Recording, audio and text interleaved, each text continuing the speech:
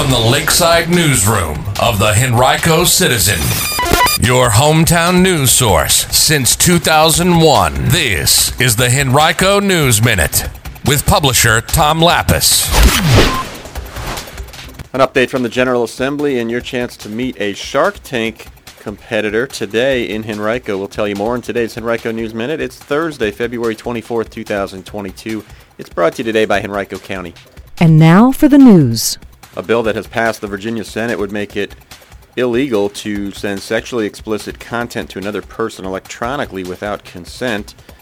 The bill would allow civil action to be taken against the offender. It was introduced by Senator Jennifer McClelland of Richmond, but it has bipartisan support. The bill would make it possible for the recipients of non-consensual intimate images to be awarded actual damages or $500, whichever is greater, in addition to reasonable attorney fees and costs. According to the bill, both people involved would have to be at least 18 years old. During a February 7th Committee for Judiciary session, McClelland said that while it's illegal for someone to expose themselves in person, that same person could send an unsolicited image to another person after being told expressly by the second person that they didn't want it, but nothing could happen. Her bill's designed to change that. The bill's now waiting to be taken up by the House of Delegates.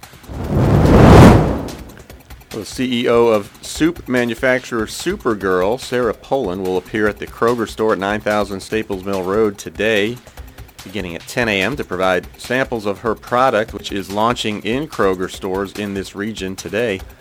Supergirl was one of 5 companies nationally to win the grocer's Go Fresh and Local Supplier Accelerator program. The company makes ready-made heat and eat soups, chilies, and gazpacho from farm-fresh local produce. In addition to samples, customers attending the launch might receive other giveaways like insulated tote bags and gift cards. Supergirl also was featured on Shark Tank.